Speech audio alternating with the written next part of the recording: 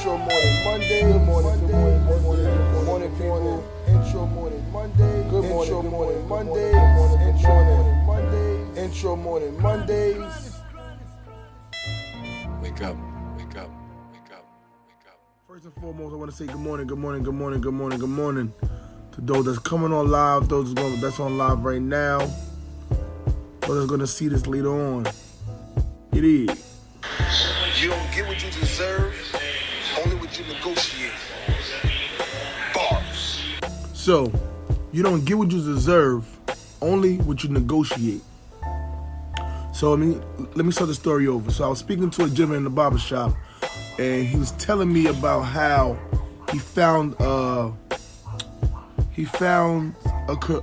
new promising career in the restaurant field. And with the restaurant field, he was able to create a position that wasn't there. And he came to the owners of the franchise of the restaurant and was like, you have me and another person going to these restaurants every day, well, every week, to see what they are lacking in before, they open and stuff like that. Out of supplies, short staff on people. It was like he was running the place. And he was like, you know what, I think you guys need somebody that's in charge of this, that can focus on this. And they said, wow, that sounds like something that we definitely should be thinking about and that we definitely need. So they came to him and said, would you like to be that person to do this? Ant, what up?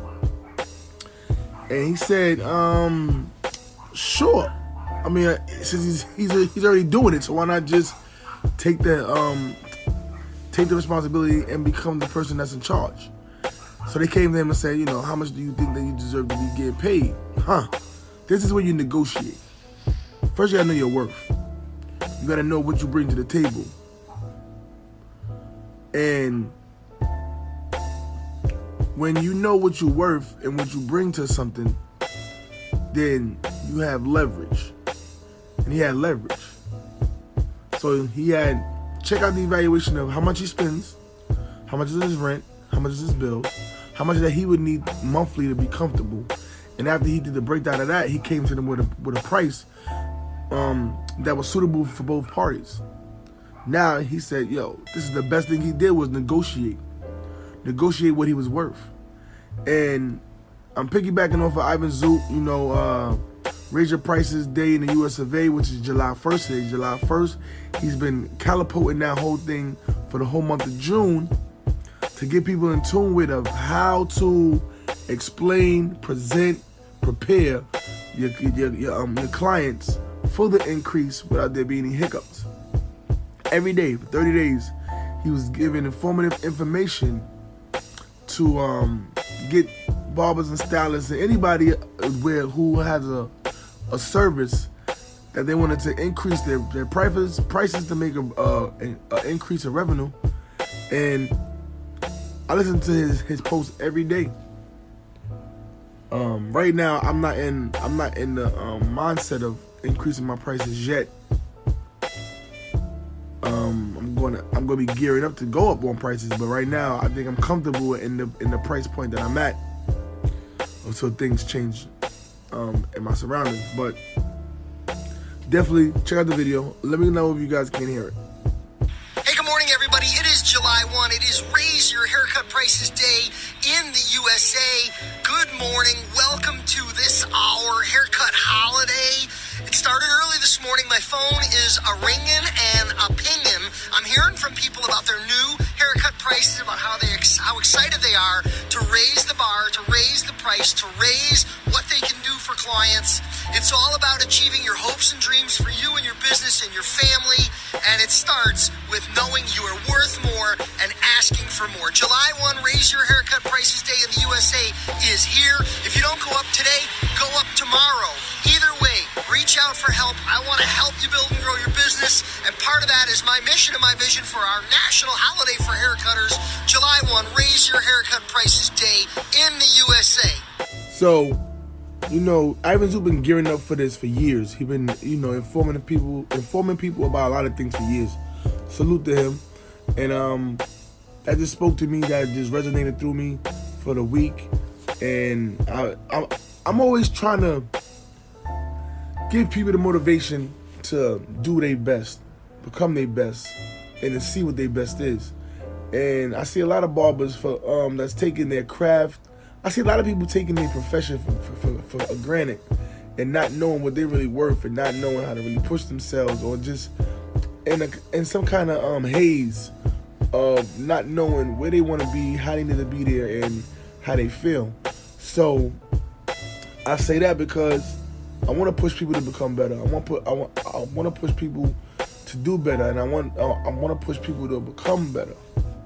You know, sometimes we got to get out of our comfortability in the pattern that we're always in to do things better for us and people around us.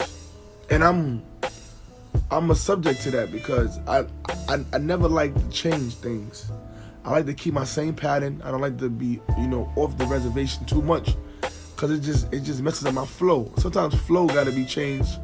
You got to go upstream sometimes instead of going downstream. So know your worth. Know where you're trying to go. Stay positive. Continue to do what you got to do to grow.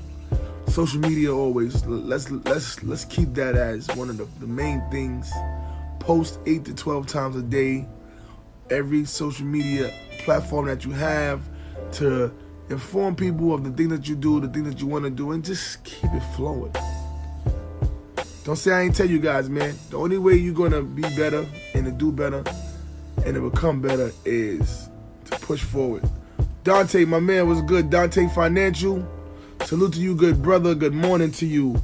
I definitely want to chop it up with you. Let me know how the Barber Expo battle was yesterday in Niagara Falls. Salute to you for all the things that you're doing in this promising industry.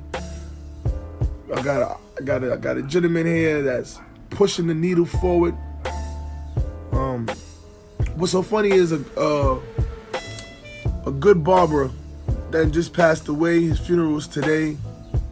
Let me see if I got a post of his. I met this gentleman a couple months ago, and I just love the push, drive, and motivation for an older gentleman that's been in the barber industry for so many years.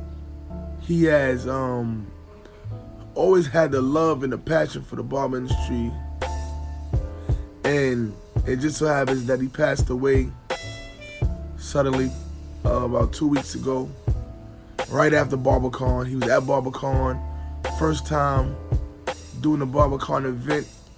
They asked him, the King Midas booth asked him to show his skills off, and he did so in flawless stature. And it was just so sad when I found out that he passed.